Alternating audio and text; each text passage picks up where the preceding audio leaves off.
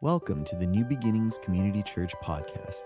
Here at NBCC, we welcome the imperfect, flawed, and broken as much as the healing and thriving, because we are all God's children. We hope you enjoyed this week's message. Hello, everybody. We're back and we're raring to go. We have been in this series, Cultural Quicksand, for 4 weeks. This is going to be our 5th week, I believe. And we're going to continue to take on some difficult topics and try to bring to light some of the quicksand that is out there culturally in our society today. This message is going to be a little bit different. I think they all have been a little bit different. But it's called The Land That I Love. The Land That I Love. I'm concerned about the future of America, have been for a while, because it's the land that I love. Well, and it's not based on what's happened in 2020 at all. I'm concerned about what's been happening for the last 47 years. That is my great concern, because there's been a very negative precedent set in our nation that has some biblical ramifications. And so I am concerned. I'm concerned for this nation, for the nation that my kids are growing up in and now my grandkids are growing up in. And I think you should be too. And like I said, it has nothing to do with 2020. It has to do with the last 47 years. This might be the most sensitive topic of all in this series, and let me just tell you that in no way is it my desire to bring pain or trauma or more trauma to anyone. We want to be healers here at New Beginnings. We want to see people's lives changed. One of my dedications in my life is the healing of people's emotions that have been hurt from past decisions and what people have done to them. That's always been my goal. And the topic that I have tonight, we have a ministry that, ministers directly to the pain and the trauma of this particular topic. And the topic doesn't affect just one gender, female, it affects males also. And so I'm here to try to help, but it is a topic that I think needs to be brought to light. At least spoken on. It wasn't in the original 5 messages of this series, which is now a 7-week series. After today will be 2 more weeks of it, then we'll move on to a new series. What happened to me was, and this has happened a few times in my decades of preaching, I had gone away with my wife and a few other people. We took off for a week. Part of it was to celebrate my wife and I's 39th wedding anniversary. And we had a great time. We really, really did. But on vacation, you kind of like to sleep in because it's vacation. Well, one morning, God woke me up really early and just started popping thoughts in my mind. It's one of those mornings when you'd like to continue to sleep, but all of a sudden your brain's popping and these thoughts won't go away, and I keep getting impressed with it. And so finally I realized, okay, God, I'm going to get up now, and I'm going to get out my pad and pen and everything. I always take everything with me wherever I go. I'm going to start writing down notes. And I did. And I wrote, and I wrote, and I wrote. And God kept dropping thoughts and dropping thoughts and dropping scriptures and dropping thoughts and dropping scriptures. And this message is a result of that morning. Brought the notes home eventually, typed them out in a format that hopefully will make a lot of sense. Now, I like to say in every one of these messages, if you disagree and you're a follower of Christ, hey, bring me the scriptures. I'll be glad to study them. But I'm not going to go with what a person feels and what a person thinks if it's contrary to the Word of God. Our pursuit should be truth, and truth only. If you're not a follower of Christ, you disagree with some part or all this message, it's okay. still come to church here? I'm cool. You're not going to offend me. I'm surely not going to be angry with you. I'm not going to cut you off. I'm not going to do any of that. I'm a grown-up. You're a grown-up too. We can still be friends. No problem. No problem whatsoever. Now, you're probably wondering, what topic are you going to speak on, Jim? Or maybe you've already figured it out. Well, the topic for today is simply the unborn child in the womb. And that's a hot potato in our country. And as usual, like I said, I will be biblical. Now, before I get into this, let's go through our key verses for this series. They're found in Matthew 7, 24 through 27, and let me read them to you. Jesus said, "Therefore, everyone who hears these words of mine and acts on them may be compared to a wise man who built his house on the rock.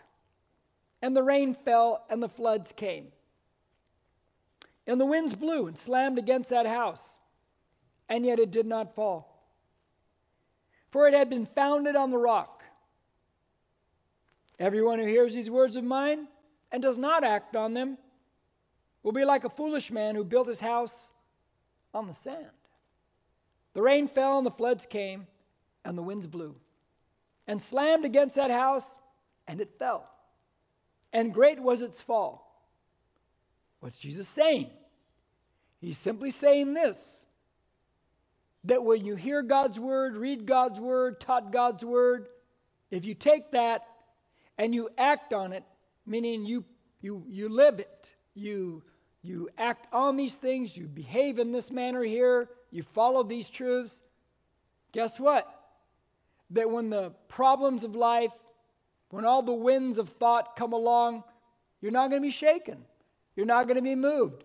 You're not going to fall apart. You'll have calm in the middle of any storm, of any thought that's contrary. You'll stay founded on that rock, Jesus Christ. But he says the flip side is true. That if you hear all these words, taught these words, no matter how many months or years you're in church, read the Bible, and you don't act on these things, well, then you're not built on rock. You're built on sand.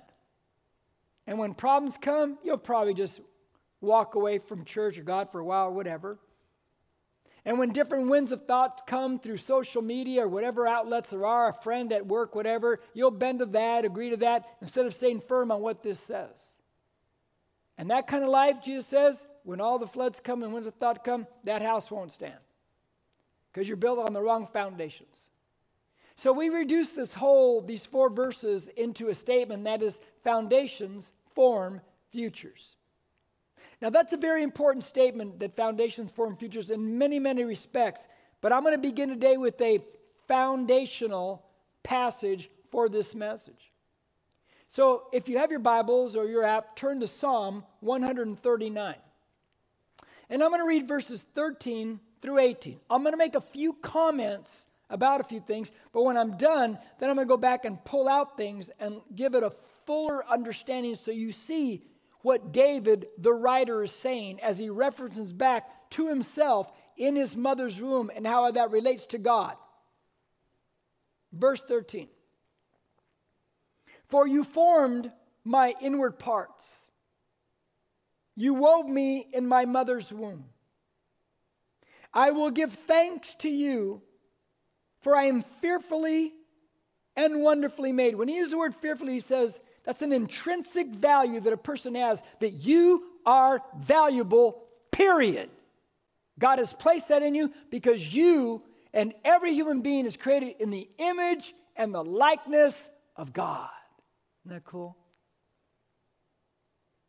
And then he says, "Wonderful are your works." When he says wonderful are your works, speaking of himself and all life, it means that you have a distinguishing difference about you. There's something unique just about you that God has stamped just on you. Isn't that something? And then he adds in verse 14, "And my soul knows it very well." You need to know this. You need to understand what God says about you. That's a solid rock foundation. That's your source of security and identity. Verse 15. "My frame was not hidden from you when I was made in secret," talking about in his mother's womb, and skillfully wrought in the depths of the earth. When he says depths of the earth, metaphor for his mother's womb, but he skillfully wrought. Skillfully means to embroider. It's needlework. Some of you do needlework and embroider. You do fantastic designs, and that's what God is saying. He embroidered us. He made you so unique. Isn't that something? Verse 16. Your eyes, meaning God's eyes, have seen. You've seen my unformed substance. We'll get to that later. And in your book were all written the days that were ordained for me, when as yet there was not one of them. How precious also are your thoughts to me, O God. How vast is the sum of them. If I should count them, they would outnumber the sand. When I awake, I'm still with you. Whoa, what a fantastic passage. And I thank God that David wrote down these words. And they're in the canon of Scripture. Now let me break down a few other things from these verses. When he says in verse 13, when he says, you form my inward parts, it's the idea of the foundation of being. It means spiritual and physical exist in the womb of the mother. Both that physical and that spiritual part of that person exists there. When he says, you wove me in my mother's womb, it means that God is with the child at the moment of conception and beyond. Isn't that something? All kids at the moment of conception, created in the image of God. God's with them and beyond. Then he says in verse 15, God sees my frame. Verse 16, you see my unformed substance. What's he talking about? He's saying you're there with me as my unformed limbs are forming. You're watching me grow in my mother's womb, not fully formed yet, but you're with me as I grow, as I develop, until I finally come to that birth canal. Man, you're with me, God. Isn't that something? Verse 16, I love this. He says, I have days ordained for me by God when as yet I haven't even experienced a day of life yet. What's that mean? It means God, at the moment of conception, who creates the child and gives you identity. You're creating the image of God. God has a plan for that kid's life and all kids' lives when as yet they haven't even existed for a day. Isn't that something? Oh, it's an important passage, isn't it? Verse 17, 18, and then he finishes off by saying, you think about me a lot, God. And God thinks about you a lot. And God thinks about the unborn child a lot while that child's in the womb. In fact, David says, your thoughts toward me are like the sand of the seashore. It's innumerable how much God thinks about that child and thinks about all of us. So what do we draw from these verses here and others in the Scriptures? That life, all life, begins at the moment of conception. All of them do. In fact, biologists now would agree that life begins at the moment of conception. Now, the culture of which we have to deal with.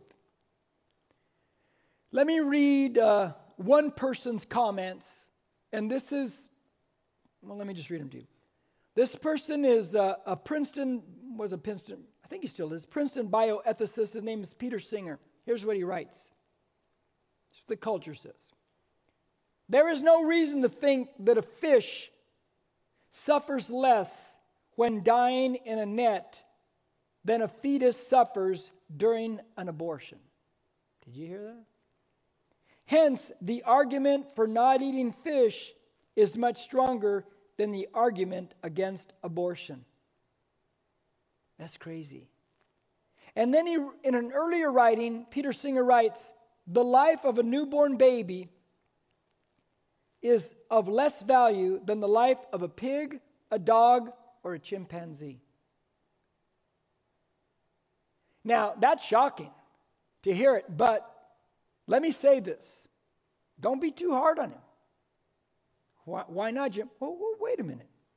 You got to remember why he would think that way and why some in the culture would think that way. Because they believe that everything's naturalism, that there is no God, there is no creator, The Creator did not create us. They believe the universe created them. They believe a mindless, unguided, through random processes, universe created them. And therefore, they don't look at humans any different than animals, and animals any different than humans. That's the way they see it. So don't be too hard on them. That's why they think that. See, in 2 Corinthians 4:4, it says this. I'm not trying to defend them. I'm just trying to show you, don't be too hard on them, because remember, it says, in whose case the God of this world has blinded the minds of the unbelieving, so that they might not see the light of the gospel of the glory of Christ, who is the image of God. Now, guys, think about it. If a person is not a follower of Christ, they don't have to have the Spirit of God living in them through regeneration, not born again of the Spirit. They're blinded by the God of this world, who is Satan. We were all there, every one of us. And you got to remember that. And that's why they look at life that way. They're blinded. I was blinded. You were blinded. We all looked at certain things the wrong way, and we come to Christ, and then we saw things the correct way, the biblical way. Now, but here's my concern for the land that I love. Here's my concern for my kids and grandkids, and Lord tarries, my great-grandkids in the land that I love. And please listen. Please. Listen to everything I'm going to tell you from here on out. In Joshua chapter 6, in verse 21, and I could have picked other verses, but I just picked this one. It says this. This is when they come to Jericho. Joshua and the army has crossed over the Jordan River. Jericho there looms in the horizon. And God says, go wipe it out. Watch verse 21. They utterly destroyed everything in the city, both man and woman, young and old, and ox and sheep and donkey with the edge of the sword. They go in there and they destroy everything and everyone in Jericho at God's command.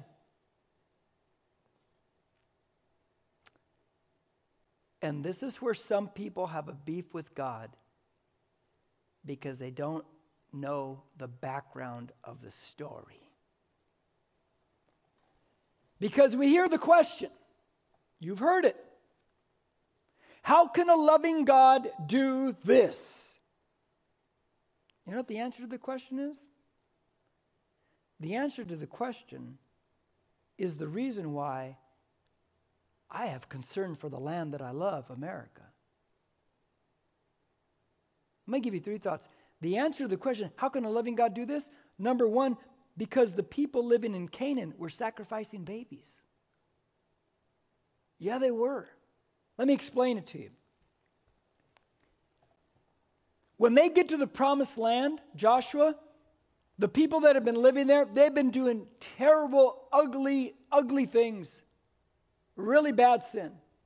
One of the ugliest sins, they had an idol by the name of Moloch.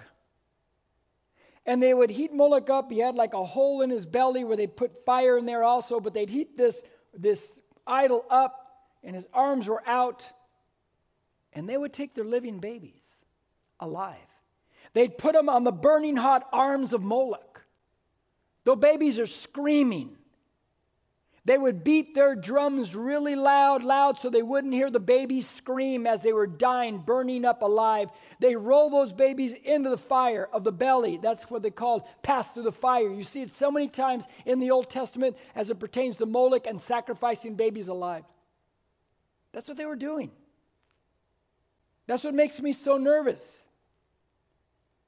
That's what gives me concern for my country.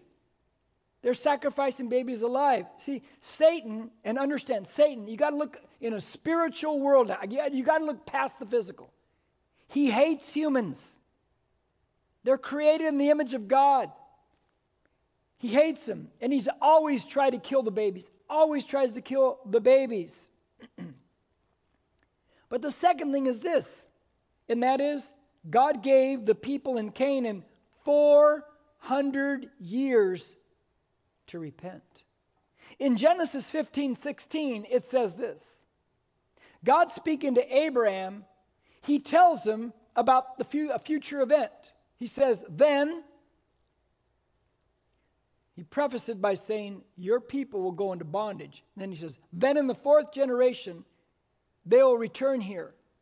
For the iniquity of the Amorite is not yet complete. What's going on there? If you read the whole chapter, you find out that God says, look, Abraham, you're going to be the father of a great nation. But this great nation is going to go into bondage, into slavery in a foreign land.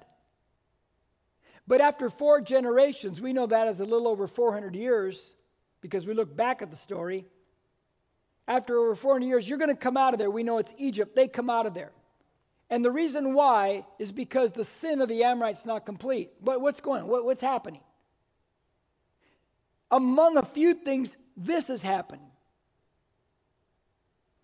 God used the 400 years that the Israelites were in slavery in Egypt.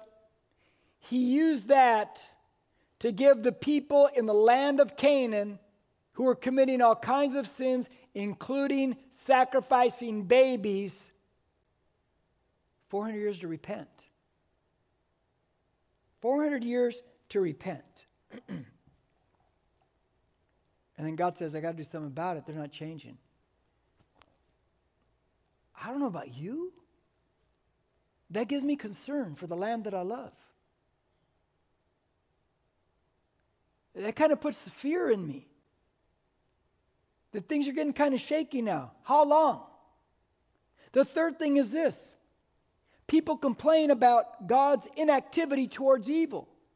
You hear this, and let me try to show the illogic of their logic. This fascinates me. It really does fascinate me. But listen closely to what I'm going to tell you. People say, if there is a God, why doesn't he do something about, and then they point out some evil in the world. Don't they do that? And then when God does something about evil, like in Joshua, what do they say? They say, oh, how can a loving God do this? Which is it? Because you can't have them both. You cannot have them both. Listen to this statement. Why is it when God decides to take a life, he's immoral? But if someone decides to abort a life, that's their moral right. I'm going to say that again. Why is it? When God decides to take a life, he's immoral. But when somebody decides to abort a life, that's their moral right. Makes no sense. None of it makes sense. None of it makes sense. Listen. In America, and other countries too, but in America, we're very fortunate God is patient.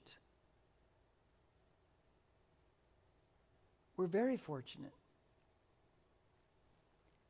But the problem is we just don't know when his patience is going to run out. We just don't know the answer to that question. Now let me give you some stats, just for the sake of a few stats. Since 1973, 47 years ago, when Roe v. Wade happened, in the U.S., depending on, you could look at all kinds of different stats, they fluctuate here, up and there, but somewhere between 43 and about 50 million babies have been aborted in 47 years. I dare you to look up the ethnicities of all the babies. It's incredible. In 2017, abortions hit a historic low. In 2017, here was the low. Only 862,320 abortions, down from 926,190 abortions in 2014. Now, it's crazy to me. People would say, well, what an improvement. Let me tell you something about God. He wants no abortions. None. Those babies are life. They're his life. And in Psalm 127, those babies are on loan to us. They don't belong to us.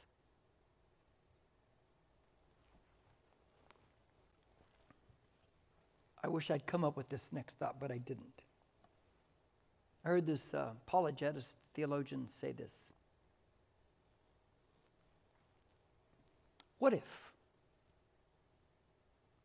What if one or some of those 43 to 50 million babies that have been aborted, what if one or some of them would have come up with a cure for cancer or COVID or whatever is plaguing you right now? See, God had a plan for them. Could we be aborting our future by aborting them? It's possible. It's possible. Now I have two more big thoughts.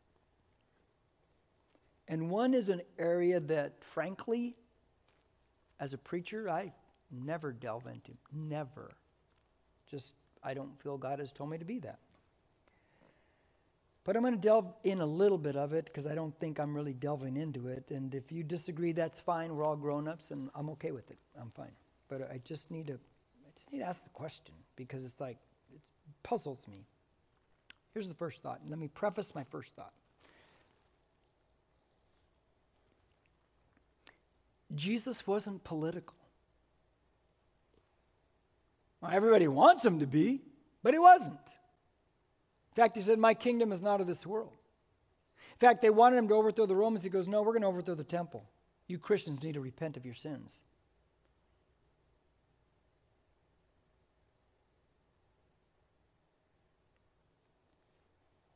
His mission was clear.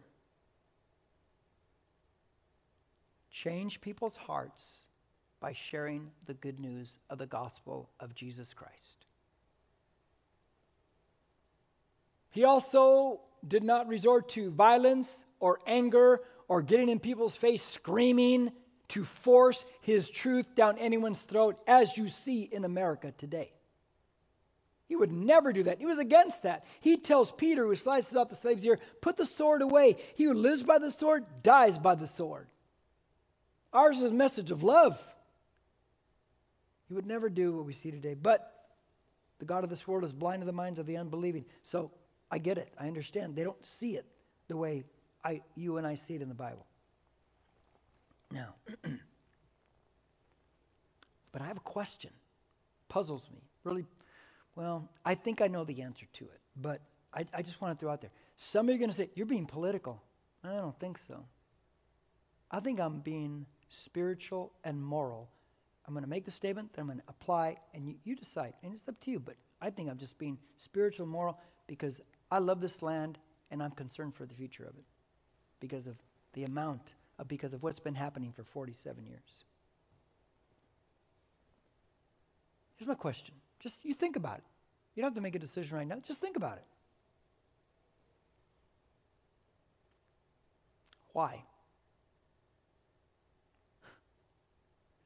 Why the big, overdone outrage over the current Supreme Court nominee? Just think about the question. I'm not telling you how to believe. Just think about the question. Why? Here's what I want you to ponder within the question. Satan has always been in the business of killing babies. Always been. From Pharaoh to the Canaanites with Moloch, to Herod, to abortion in America, and from a spiritual, moral perspective, but especially spiritual perspective, I think Satan is a little bit afraid. Because you've got a spiritual person they've nominated. You've got a believer in God. And from what I've heard is that she leans towards pro-life.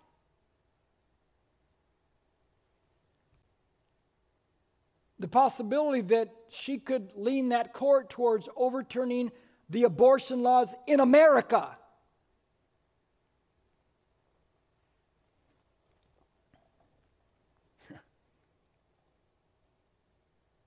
I think Satan's afraid. She's religious. People are outraged over this. I just have a simple, maybe I'm just not getting it, but it's a simple question. when did religion or being a person of faith become so bad or terrible in America? When did that happen? In a land that was built on the Judeo-Christian ethic? When did that happen? Illustration, before you get defensive. I see it as not a political issue. It's a moral, spiritual issue in the land that I love because I'm concerned. Here's my example. If I'm driving down the road and I see a person being beat up terribly, and the person's not letting up, and they're going to kill that person. As I'm driving up and I see this happen, what if before I stopped to help that person being murdered there, I said to myself, I wonder if that person being killed there, I wonder what side of the aisle they're on. I wonder if they're Democrat, Republican, Libertarian, Independent. I wonder what they are. You and I both know if that was us looking at that and we asked ourselves that question, we'd have to wonder if we're even human anymore. We would never ask ourselves that question. All that would matter is there's a life created in the image of God being extinguished. And it doesn't matter what political party.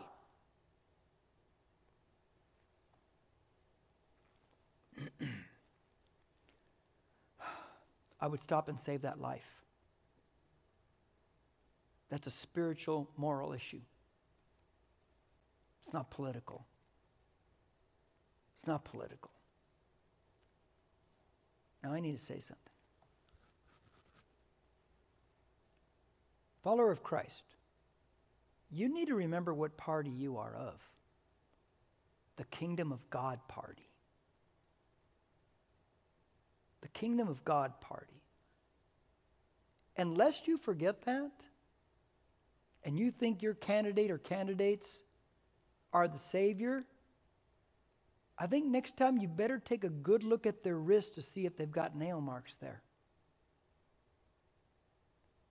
Because if you think your candidate or candidates are the Savior, you're worshiping them now. And they're flawed. They're all flawed, like you and I. They're flawed. And if you worship a flawed individual, Psalm 115 says, you become like the thing that you worship. You become just like them. You become even more flawed. Ain't no candidate's my Messiah. My Messiah is Jesus Christ, period. Period. That's my first thought. Second thought. The question. When will God's patience run out on the land that I love because of abortion? Because of what we're doing to babies? When? Now somebody out there is going to think to themselves, oh, come on, Jim. God doesn't judge till after we die. Sorry. That's final judgment. But God does make exceptions on this side of the grave, and he judges people and nations on this side of the grave. He sure does. If you don't think so, go read about Noah, Sodom and Gomorrah. Look back at Jericho that we just saw. Go back. He makes exceptions. Now, I'm going to read a story of one of the exceptions. It's found in Daniel chapter 5. Daniel chapter 5, verse 1 through 6. I'm going to read it, and then I'm going to explain it, because it's an amazing story. It's historical fact. Belshazzar, now he's the grandson of Nebuchadnezzar, who was the king of Babylon as the book of Daniel opened, but now Belshazzar, the grandson, is now the king. The king held a great feast for 1,000 of his nobles, and he was drinking wine in the presence of the 1,000. When Belshazzar tasted the wine, he gave orders to bring the gold and silver vessels which Nebuchadnezzar, his father, had taken out of the temple which was in Jerusalem. in order that the king and his nobles, his wives and his concubines might drink from them. He's having a food and drunken bash for 1,000 people. And he has now taken the golden vessels that his grandfather Nebuchadnezzar took out of the temple when he seized Jerusalem, the golden vessels, the holy vessels from the temple of God. And now he's bringing them out and saying, let's just drink and eat out of these things. He's making them nothing. That's dangerous. Then they brought the gold vessels that had been taken out of the temple, the house of God, which was in Jerusalem. And the king and his nobles, his wives and his concubines drank from them. They drank the wine and praised the gods of gold and silver, of bronze, iron, wood, and stone. Verse 5, suddenly the fingers of a man's hand emerged and began writing opposite the lampstand on the plaster of the wall of the king's palace. And the king saw the back of the hand that did the writing. He's watching a hand emerge and write on the wall. And the king's watching this. Then the king's face grew pale, and his thoughts alarmed him. It's interesting to me that this is a contrast of chapter 1 when Daniel would not eat off these golden holy plates of God, and his face grew better. This man ate off the holy plates of God, defiling them, and his face grew pale.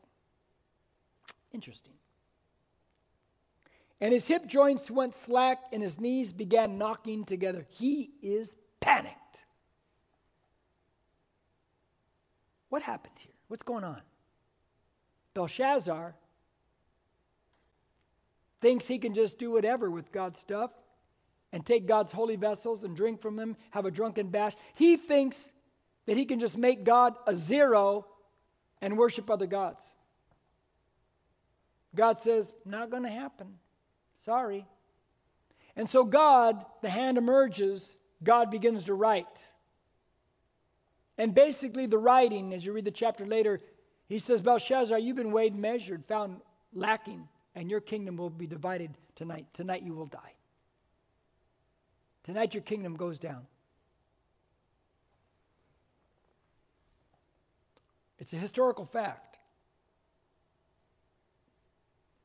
Belshazzar's kingdom of Babylon went down that night.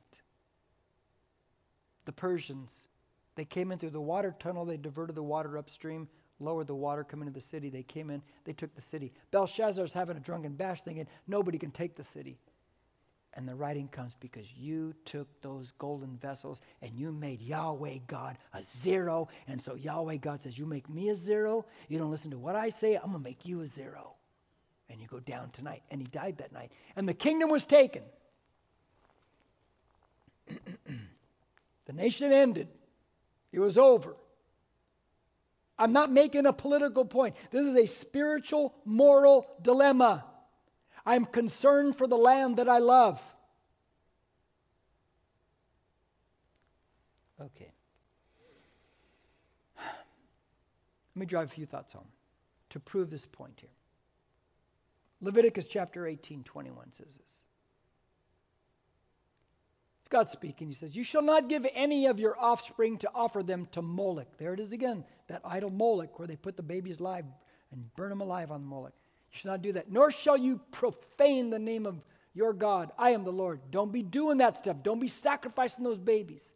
Leviticus 20:2-5 says, you shall also say to the sons of Israel, any man from the sons of Israel, from the aliens sojourning in Israel, who gives any of his offspring to Moloch, shall surely be put to death.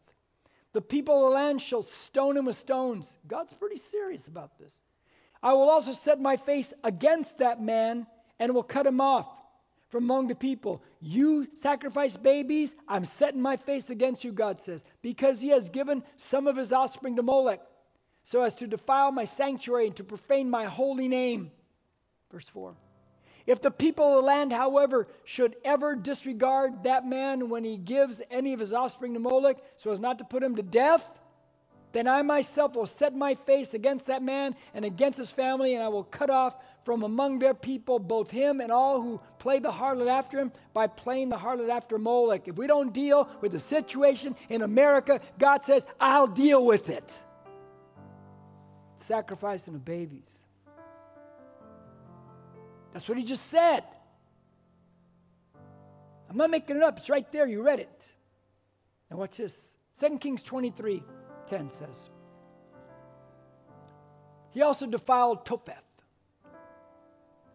which is in the valley of the son of Hinnom. That's the south side of Jerusalem. That no man might make his son or his daughter pass through the fire for Molech. The Israelites had been so corrupted by the culture around them. Once they got into the land, now on the south side of the city where they would burn the rubbish, they had an altar to Molech. The Jews did, and they were sacrificing their kids, the babies, to Molech there. In 2 Kings 23:10. But here's the thing.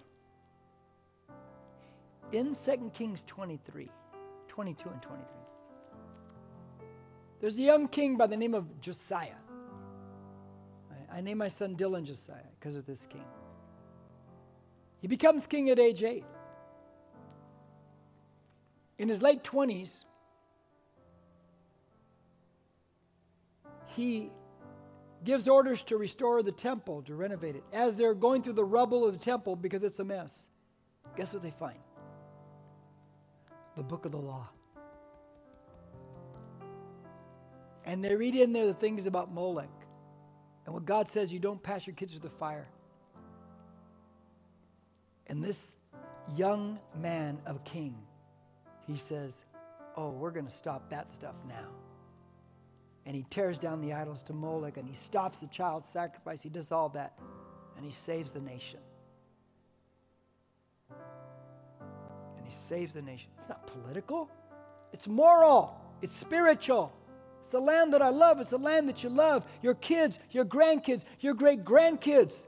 What kind of world do you want them growing up in? Don't you want the nation to survive? This is the issue, man. The big question. How much longer? How much longer will God give the land that I love if we don't repent? If this thing isn't stopped? How much longer?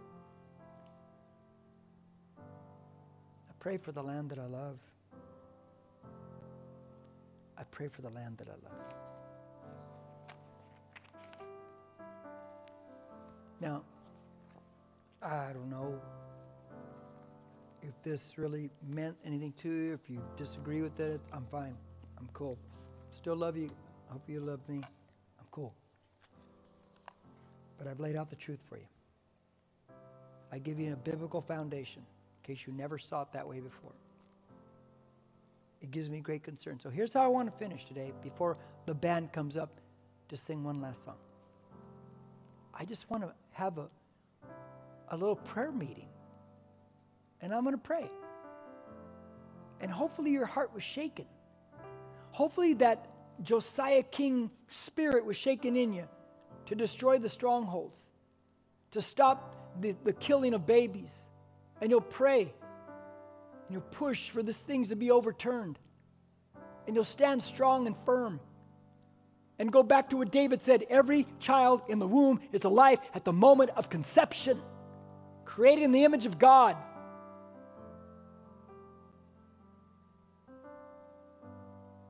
I'm going to pray. And at home, I want you to close your eyes. I want you to bow your head in reverence to God. Because boy, do we need God. And let me pray. God, I pray for our country. We have been aborting babies for 47 years. Between 43 and 50 million babies have been aborted. Every one of those you knew in the womb at the moment of conception. Every one. Every one of them you had a plan for their life. Every one of them. Every one. Every one of them, you ordained their days before they even lived a day.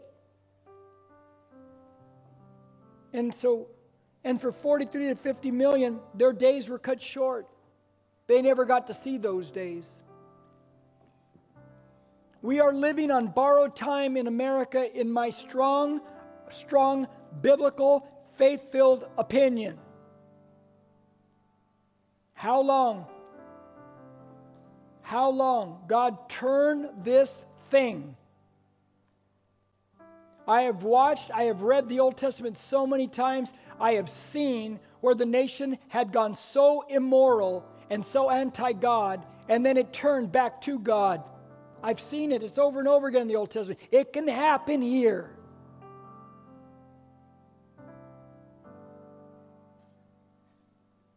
It doesn't matter what side of the aisle we're on.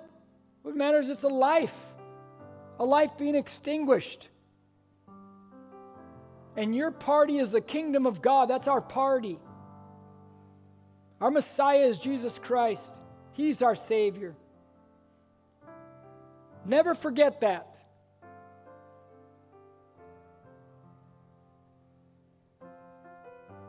God, I pray that you overturn this thing. I pray that one day we'll see this thing overturned. I pray that the hearts of people that view the other side of this coin as the right thing to do, as their moral right, that their hearts would turn. I pray that we Christians would do our job and reach a lost world that's blinded by the God of this world. That's what I pray. I know that there's a spirit world behind the physical. I know it. That's what the Bible teaches. That there are strongholds and fortresses the enemy has set up. And I pray they are broken down by the Spirit and power of God.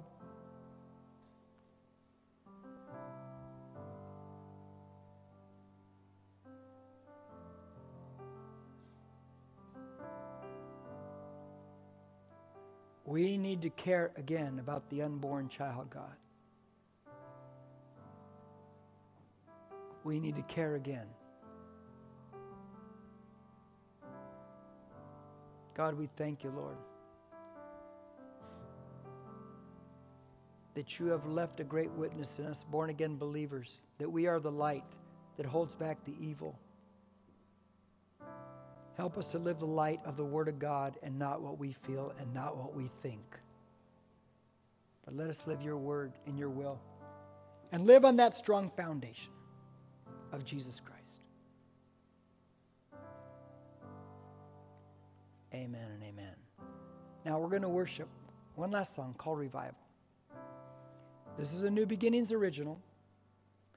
It will be released on all different platforms this weekend. You can pre-save it. You can go on our Facebook page and pre-save it. It's a great song. I'm so proud of our young people writing songs. And pretty soon we'll be put out our own albums. But here it is. And our own Mary's going to sing this one. So let's worship together with her. I'll be right back.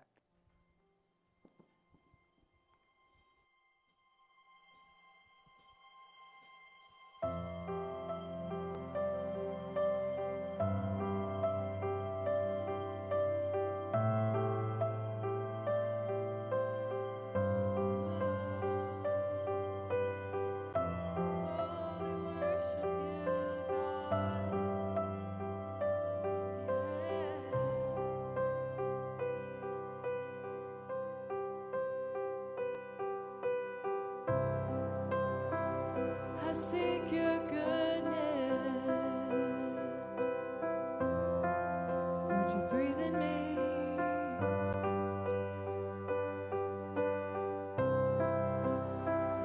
You are the fountain.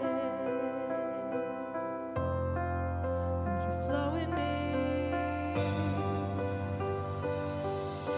Forgiveness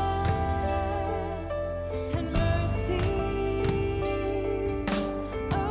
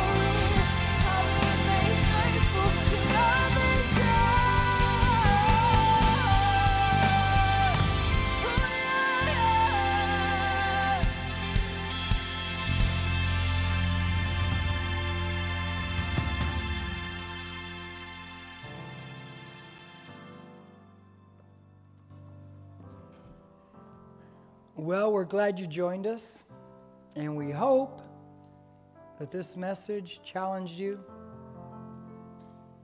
We hope this worship inspired you. There are many ways to get involved this season, to help others. We pray you take part of that. We are having service tonight, 6:30, right out here in the parking lot. Remember to pre-order that song, or pre-save that song. That's what it's called. Thank you for whispering that to me back there. So God bless you guys. Thanks for coming, or thanks for tuning in. You have a great day. If you need prayer or dedicated your life to Christ, please reach out to us on our social media, on Facebook and Instagram at NBCC Norco, or email us at hello@nbcc.com. Thank you for listening. Don't forget to share and subscribe to this podcast.